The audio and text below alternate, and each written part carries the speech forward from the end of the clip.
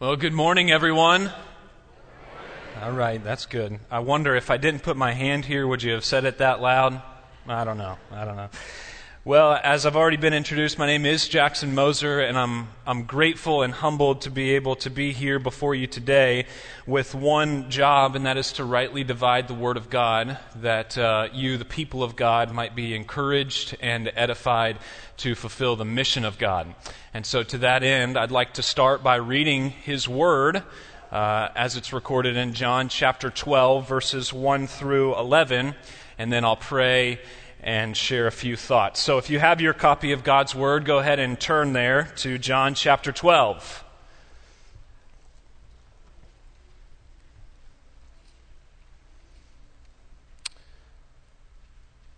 The clock says 29 minutes. Can you just make that 59 minutes? That would be... I'm just kidding.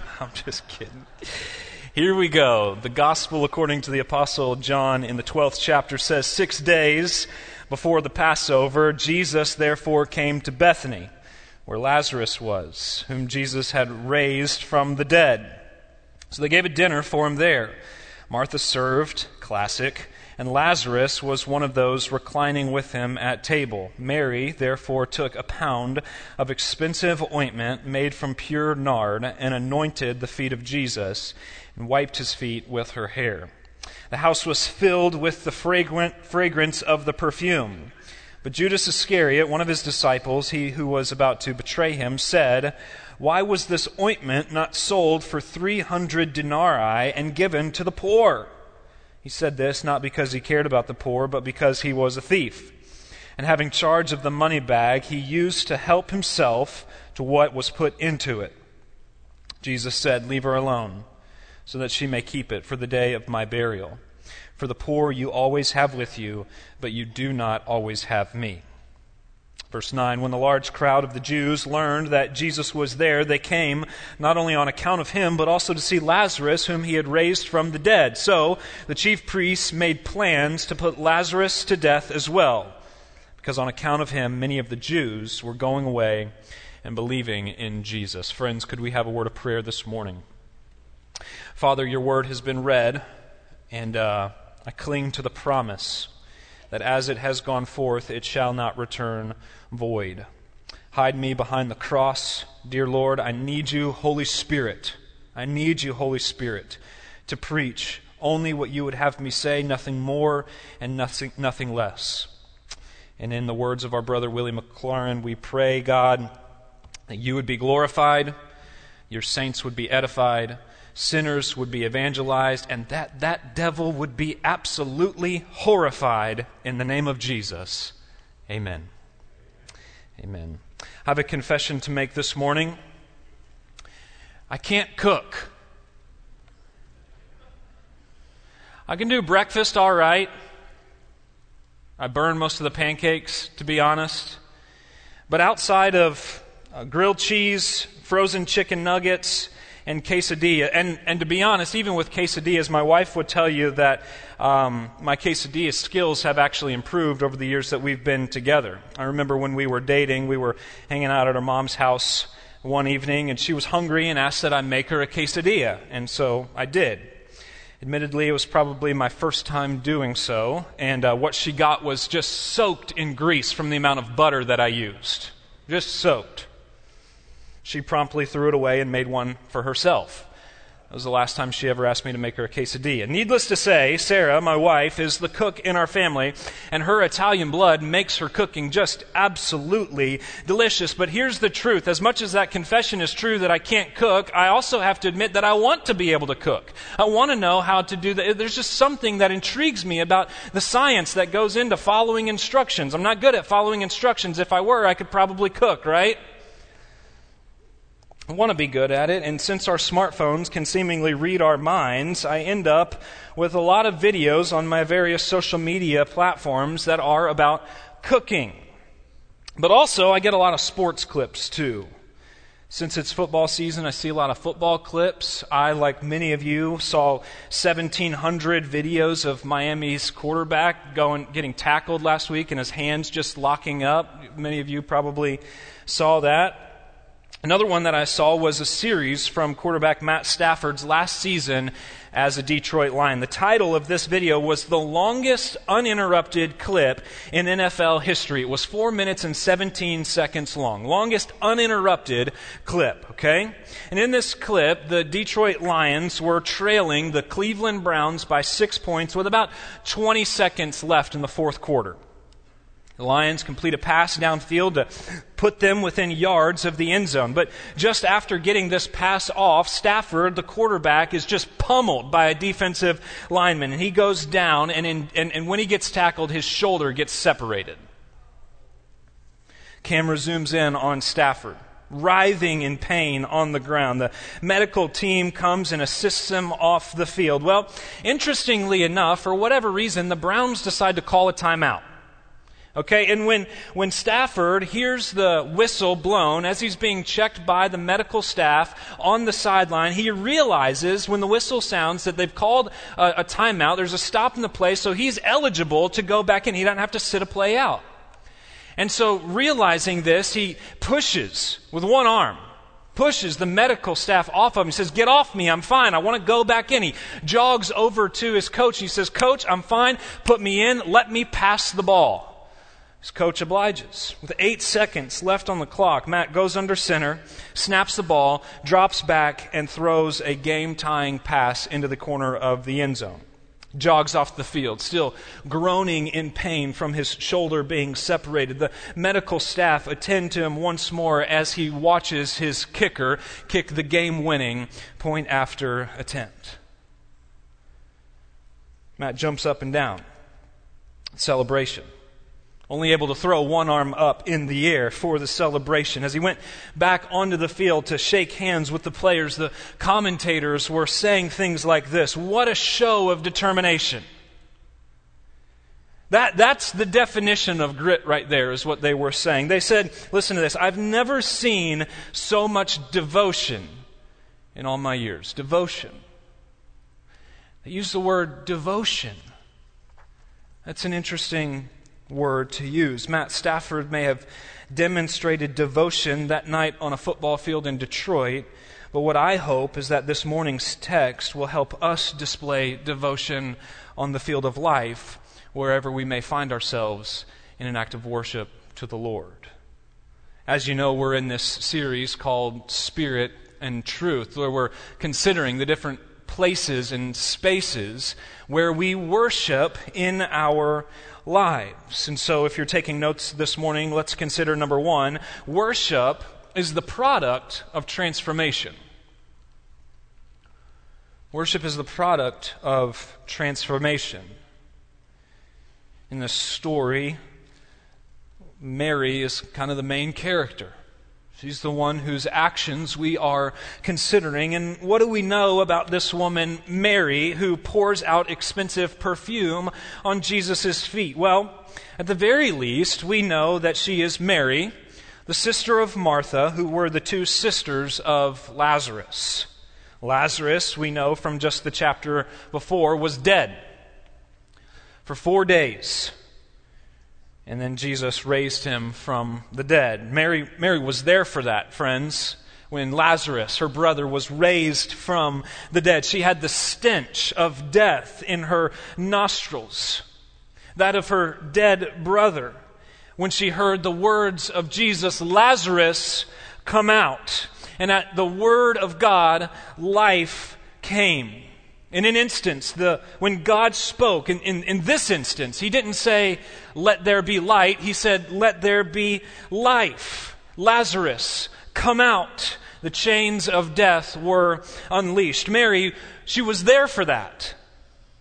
I can't be sure, but I'm certain that Martha, her sister, probably told her of the conversation that she and Jesus had just had right before Lazarus' resurrection. Again, I can't be sure, but if girls then were anything like girls today, they talked, right? Imagine what being there was like. At the tomb that day. What that would have been. I mean, just try to go there, brothers and sisters, in your mind's eye, what it would have been like. Now, to be sure, Mary and Martha had been following Jesus for some time. Right? They'd seen, or at the very least heard, about blind men receiving their sight. Lame men just jumping up and walking like they had been their whole life. Lepers being cleansed. Demon-possessed people being freed, exorcised. They were familiar with the miraculous that Jesus worked. But this was different, wasn't it? Right? This was personal. This was their brother. This was close to home. This was like there were some more strings attached here than just some random dude on the side of the road who Jesus says, take up your mat and walk. This was their brother. It was personal. Many of you have had a family member, spouse, loved one passed away. And you know the grief. You know the hurt. The pain, the sorrow that reaches to depths that you didn't even know were there in your heart. And what if, just in an instant, all that was overturned? In an instant, with a single word, they were back. That person that had passed was back. I mean, that would do something to you, right? I feel like there's one thing for sure, okay? If that were to happen in your life, someone very close, very intimate, very personal in your life, if they were dead and then all of a sudden they were back, I don't think very many of us would just kind of like shrug our shoulders and say, well, that's pretty cool. We wouldn't be casual about something like that. That's not normal. That's not expected. That's not natural. Mary was there for that. It changed her. Transformed her. But let's consider for a moment another layer to this. Some scholars, many early Christians, believe that Mary of Bethany, the Mary in this passage, is the same woman that's referred to elsewhere as Mary Magdalene. There's lots of passages that people point to that could suggest this connection, and let's just say for a moment it's true. According to Luke's Gospel, Mary Magdalene was a prostitute. The ESV says a woman of the city, a sinner. In a similar scene, this promiscuous, sinful harlot enters Jesus' presence as he's dining with a Pharisee, one of the religious elite of the day, and begins weeping at his feet, wiping his feet with her hair, anointing him with oil. The Pharisee is indignant. He's outraged that this woman would be in their presence, would be touching a man who isn't her husband, and he commands her to leave. But what does Jesus do? Jesus, compassionate and kind, commends this woman and turns to the Pharisee and says, what she did, you ought to have done. She's shown mercy. She's shown honor. But wait, there's more. Just a chapter later in Luke, we're told that this sinner, who we understand to be Mary, had 7 demons exorcised from her by Jesus. Many of us can't fathom that. Many of us have probably never seen what a demon-possessed person looks like. It's horrifying. Not just 1, 7. The word of Jesus, come out. She's freed. Again, I don't think she was like, thanks, bro. It transformed her, right? She's not only shown mercy and honor, she's restored, she is redeemed. In a word, she's transformed. These moments were defining moments for Mary. It's presumable that these moments were the moments where she leaves her life of sin and commits to following Jesus. Her heart was transformed, and so was her entire life. And in our text for today, we see the result of transformation is this act of devotion, this act of worship where she anoints her master in an act of extravagance and humility and unashamed adoration. Brothers and sisters, have you been transformed by Jesus? If you have been transformed by Jesus, then worship in spirit and in truth is the result of that transformation. Listen, you cannot worship in spirit and in truth unless you have been confronted by the compassion and kindness of Jesus displayed most prevalently in his crucifixion and resurrection. You just can't worship in spirit and truth unless you've been confronted by those realities. And here's the deal, friends. Jesus doesn't care about the changes that you make in your behavior unless he has already changed your heart. And that's something only he can do. There's a lot of people who look the part, right? They wear the right clothes. They say the right things. They do the right stuff. But what does Jesus teach in Matthew chapter 7?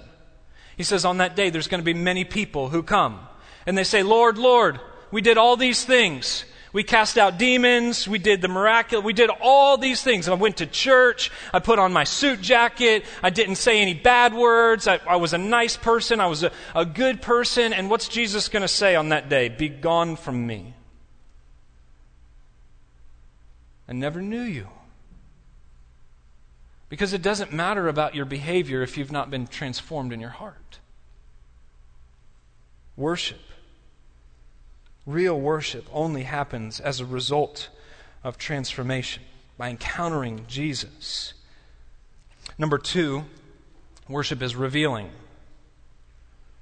There are 3 key characters in this passage: Mary, who we've talked about a little bit already, Jesus, and Judas. The actions of Mary reveal one thing, and the words of Judas reveal another. Mary, having been transformed by Jesus, pours out this perfume on his feet. It seems wasteful. It seems unwise. It seems foolish. It seems unnecessary. But it didn't matter to Mary. Jesus was worth it. Jesus was the most important thing in her life, and there was nothing that she wouldn't do for him. She knew who he was. She was overwhelmed in gratitude for what Jesus had done for her. Jesus understood who he was and what was happening in this moment. And all of these realities come together, leading to this act of worship in pouring out this expensive ointment on Jesus' feet. Her worship of Jesus revealed her heart. Judas, however, reveals something else. His words in response to this act of worship reveal his heart. He's upset that this would be done. He's mad that she would do such a thing. He's irritated. Why? Not because he has pure intentions. No, John tells us because he could have gotten something from the ointment had it been sold for money. Judas is focused on himself. Judas is concerned about his wants and his desires. That's the first subpoint here if you're taking notes. Worship reveals our desires. Our ability to worship. My understanding of worship, my definition is to rightly respond to the revelation of who Jesus is, what he's done on our behalf. Our ability to worship regardless of our situation and circumstances, it reveals our desires, right? When things aren't going your way, can you worship? When you experience setback at work, can you worship? When you're engaged in marital conflict, can you still give God praise? When you're exacerbated by parenting, can you rest in his promises? When you're entangled with all kinds of difficulties, are your eyes fixed on him? When you're engulfed in financial crisis or discomfort, do you trust him? The way that we respond to these and the myriad of other experiences in life like these reveal what our greatest desires are. Like Mary, can you set the world around you aside and say, God, you be glorified? You be exalted? Or do you find yourself worried, anxious, consumed, fearful, focus on yourself, your personal comfort and convenience? Our ability to worship reveals the desires of our heart. Our ability to worship also reveals the depth of our devotion. Is our devotion to God surface level, or is it the air we breathe? For Mary, Jesus was it. For Judas, not so much. For Mary, Jesus was Lord and Savior and Redeemer. For Judas, Jesus was a hopeful candidate for overthrowing Rome, and when that didn't happen, 30 pieces of silver will do for betrayal. For Mary, her devotion drove her to the feet of Jesus. And let me tell you, friends, feet in the first century aren't like feet of the 21st century. They were dirty. They were grimy. They probably smelled bad. There was probably mud caked under Jesus' toenails. Did Mary care? No. She did not. Because Jesus was it. He's my everything. Can you say that? Or can you say that, or is there a cap? Like a ceiling of I'll go this far but no further, right? I'll go to church but I'm not singing. I'll sing the songs but I'm not lifting my hands, right? I'll tell somebody I go to church but I'm only telling them if they ask. I'm not starting that conversation. Is there a cap? Is there a ceiling to your devotion to Jesus? Or is He it? He's everything, right? Like, here's the reality. I got no problem whatsoever. Well, this morning, don't talk to me about this. It's a sore subject. But generally, I got no problem talking about the Kentucky Wildcats. No problem yelling, hooping, hollering, cheering for them. No problem whatsoever. I'll high-five a total stranger at a game. But when it comes to engaging people with the gospel, the greatest news that's ever been told, I get clammy. Why? The depth of my devotion. I can have the greatest private devotion, life, spiritual life, but if that doesn't spill over into the public sphere, what's it all for? Jesus says, go make disciples, not go sit in your house and read your Bible. Friends, you are the light of the world, Jesus says. He says a city on a hill cannot be hidden. You don't light a lamp and put a basket over it. You put it on a stand so the whole world can see. Can I ask you, friends, this morning, what kind of lamp are you? Are you set on a stand and the whole world knows of the love and the grace and the compassion and the goodness of God because of the way that you live your life and the words that you use? Or, regrettably, are you more like a lamp that's been put under a basket? It's the depth of our devotion. How far are you willing to display your devotion to Jesus? Your worship reveals the depth of your devotion. Third, your worship reveals your deliverance. Mary had been delivered. Her worship revealed that. Judas had not. His response revealed accordingly. What about you? Can the world tell that you have been delivered from the domain of darkness and transferred into His marvelous light by the way that you live your life, by what you give your attention to, by what you spend your extra time on, by what you spend your money on, by how you treat your spouse, by how you invest and raise your kids, by how you treat other people, and by how you respond to hardship and difficulty? Your worship should reveal the realities that in Christ you have gone from death to life, slavery in sin to freedom in the Spirit, from hopelessness to hopefulness, from sorrow to joy. Your life should reveal that. It was true for Mary. Is it true for you? Third, number 3, worship is costly. To worship in spirit and in truth, it will cost you something. Jesus says, if anyone would follow me, let him deny himself. Inherent to following Jesus is a life marked by giving or giving up.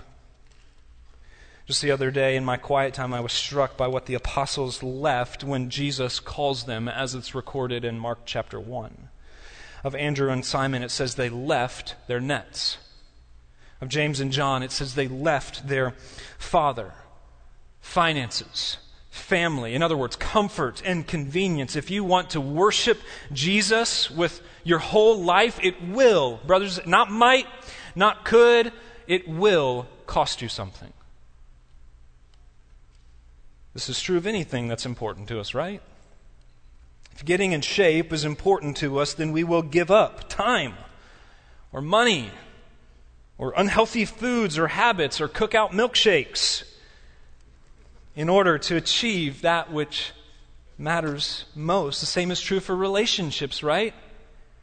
If you're married, think back to when you were pursuing your spouse. What did you give up, right, in pursuit of him or her? This is true for school. If you want to make good grades, then you're going to have to give up going out and playing wiffle ball until 10 o'clock with your neighborhood friends to focus on your schoolwork. This is true of success in the business world. If you want to be successful in that area, then you're going to have to give something up to gain something else. If it really matters, it will cost. Which then implies this question: if it's not costing you anything, do you really care about it? If your relationship with the Lord is not costing you anything, do you really care about it? And I don't mean to step on any toes or kick anybody in the shins, but that's just the word. If your relationship, if your worship, if your life that you say is devoted to Jesus is not costing you something, can we say that you really care about it? Mary didn't care how much the jar of perfume cost. It was, as Paul says, rubbish compared to the surpassing worth of knowing Jesus Christ, her Lord and Savior. What does worship cost? Number one, it costs time. I started the message talking about how I can't cook, but I want to cook. Since I can't, Sarah does, and she does marvelously at it for our family.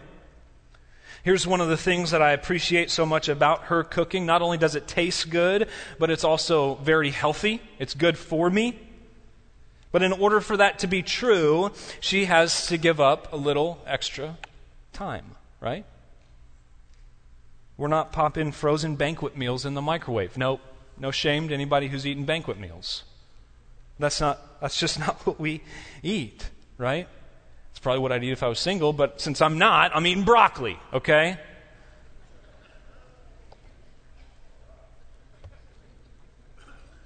We're having fresh veggies. She makes homemade bread. It's delicious. She makes these soups or stews or curry. I don't know what. It's delicious and nutritious. But it takes time, right? Takes time. And Sarah is willing to give that time because she wants the best for me, for her kids. She wants us, as much as it is in her control, to live long, healthy, fit lives. So much of that comes down to the food that we eat. So she sacrifices extra time in order to serve our family in that way. Those with spiritual ears, let them hear this morning. In the same way, brothers and sisters, our worship, if it really matters to us, will cost time. We're not rushing in and out of the worship service, right? We're not checking our watch during our Bible study time. We're not quickening on a conversation with someone who's hurting because it's inconvenient to our schedule. We're not just zipping through our Bible reading plan for the day so that we can check it off. We're not hastening through prayer so that we can just say that we did it. It's going to cost time. We're going to slow down. We're going to find every opportunity we can to worship God, nurture our relationship with Him. Let me just try to paint another food picture here. I know you're all hungry, me too. You don't put Wagyu in a microwave, right? Like you don't put this amazing chuck roast in a microwave for 10 minutes. And expect it to be delicious. You put it in the slow cooker. Similarly, friends, you know how delicious that pot roast is when it comes out? It just melts in your mouth. You tear it apart with a fork.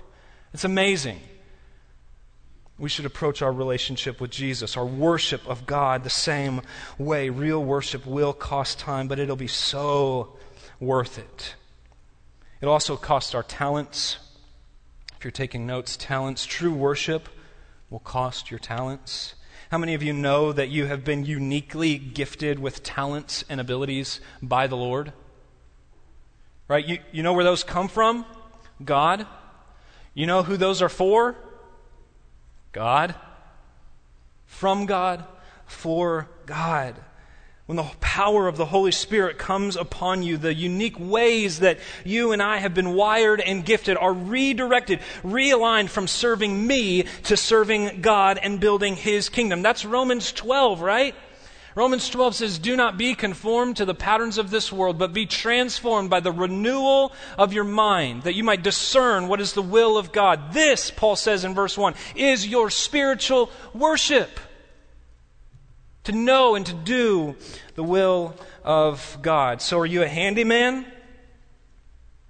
Give 2 hours a week to our facilities team. Talk to Barry.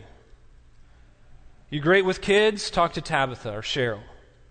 One of the most beautiful expressions of this is from a man named Alan Austin. Many of you know him.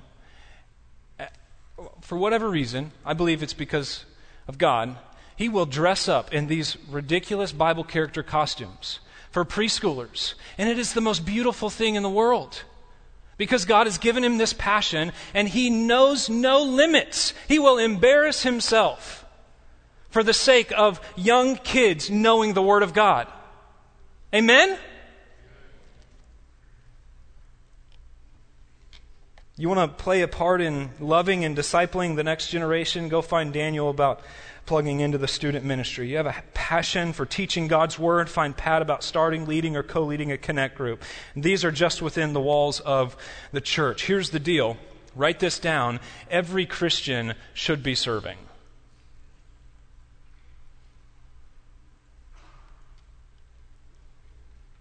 If you're not, there's your next step. If you're not serving in some way, your next step in following Jesus is to find a place to pour out your talents like an alabaster jar of ointment in worship to the King and the building of His kingdom here on earth as it is in heaven. 8, 18, or 80, I don't care, find a place to serve. At Kirkwood, we talk about being spiritual contributors, not spiritual consumers. Friends, how are you investing the way that God has gifted you into the life of the church and the advancement of His kingdom? Third, it'll cost your treasure. Judas tells us that this perfume is very costly, but Mary didn't care because the one who gave her something so much more than the cost of a jar of perfume was right in front of her face. What did He give her? He gave her life. I mean, think about this for the second. Why would you withhold anything from Jesus? And I'm not saying to be unwise or to be a bad steward. Wise and good stewardship, it's a biblical principle, but my goodness, church, we can be so stingy sometimes, me included. So stingy. I love the testimony from the masses at the beginning of the service. But think about the fact that the author of life, who gave not a monetary payment for my ransom, laid down his own life. That is astounding. That's amazing. That is awesome in the true definition of the word awesome. And to think that I would withhold anything from Him as if it's mine to withhold. If we're going to worship Jesus truly, it's going to cost us earthly treasure. I think the gospel writer Luke intentionally pairs the rich young ruler next to Zacchaeus, because he's making a point, right? The rich young ruler goes away sad. Why? The Bible tells us because he was a man of great wealth. And then Jesus turns to His disciples and He says, truly I say to you, it's easier for a camel to go through the eye of a needle than for a rich man to enter into the kingdom of heaven. And then, like not even 16 verses later, Jesus is telling the story of the man named Zacchaeus, a rich man who gets it. And he gives away to anyone who he had wronged 4 times what he had stolen. He worships, right? This is his response. This is his right response to the revelation of who Jesus is and what Jesus came to do. It'll cost you treasure, earthly treasure. Here's my admonishment to you. Ask God what to give. I would say don't be satisfied with a tithe. I mean, that's good. It is biblical. But what if you actually asked Him, Lord, what would you have me give? And then follow through with it. Lastly, worship may cost your life. If we look verses 9 through 11, when people found out what was happening, they came to take the life of Lazarus and Jesus. Why? Because on account of them, many Jews were believing in Jesus. In my Bible, I've got written next to that, "Am I a living testimony ready to die?" And just before we consider our physical lives, let's consider our social lives. Jesus says, "If you deny me before men, I'll deny you before the Father." Jesus says, "Whoever would seek to save his life will lose it, but whoever loses his life for my sake will find it." Friends, I believe the days are upon us when true believers will be forced to take a public stand for their faith. It may be in the office. It may be at the clubhouse of the golf course. It may be at a restaurant. It may be whether or not to go see a particular band or artist or movie. It may be a myriad of other ways, but the days are coming when cultural Christianity will cease and true believers will have to take a stand. It's going to cost us promotions and influence and status and social standing and money. But like Paul, again, we must be able to say, "I consider all that garbage compared to knowing Jesus Christ and Him crucified." Is that true for your life? Are you a living testimony? I was undone a few weeks ago at the North American Mission Board's one-day training we hosted here. Worship team, you guys can go ahead and come on back up. One of the speakers told the story of a missionary to Fiji. His name was James Calvert. And the story goes that James and his missionary team boarded a ship on their way to Fiji. And there was this, in the words of the speaker, this crusty old ship captain. And, he just kind of struck up conversation with James and was telling him, "Don't you know, James, that the people of Fiji are savages? I mean, haven't you heard what they've done to people like you? Don't you know what they do to outsiders and foreigners who come on their land thinking that they're going to propagate some other kind of truth or religion? I mean, they're savages. They will kill you. You're going to die." And James Calvert, it said, turns to this captain and he says, "Sir, we have already died." We've already died. Brothers and sisters, if you're in Christ, you've already died. Paul says to the Galatians, "I've been crucified with Christ. It is no longer I who live, but Christ who lives in me. And the life that I now live, I live by faith in the Son of God, who gave himself for me." So my brothers and sisters in Christ, we have already died.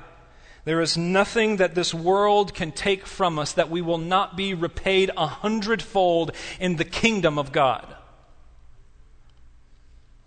Not even our own lives. So here's my encouragement. Pour out your lives, your whole existence. Every breath that you breathe, pour it out. Give it back to God in worship. And if you're here this morning and you haven't given your life to Jesus,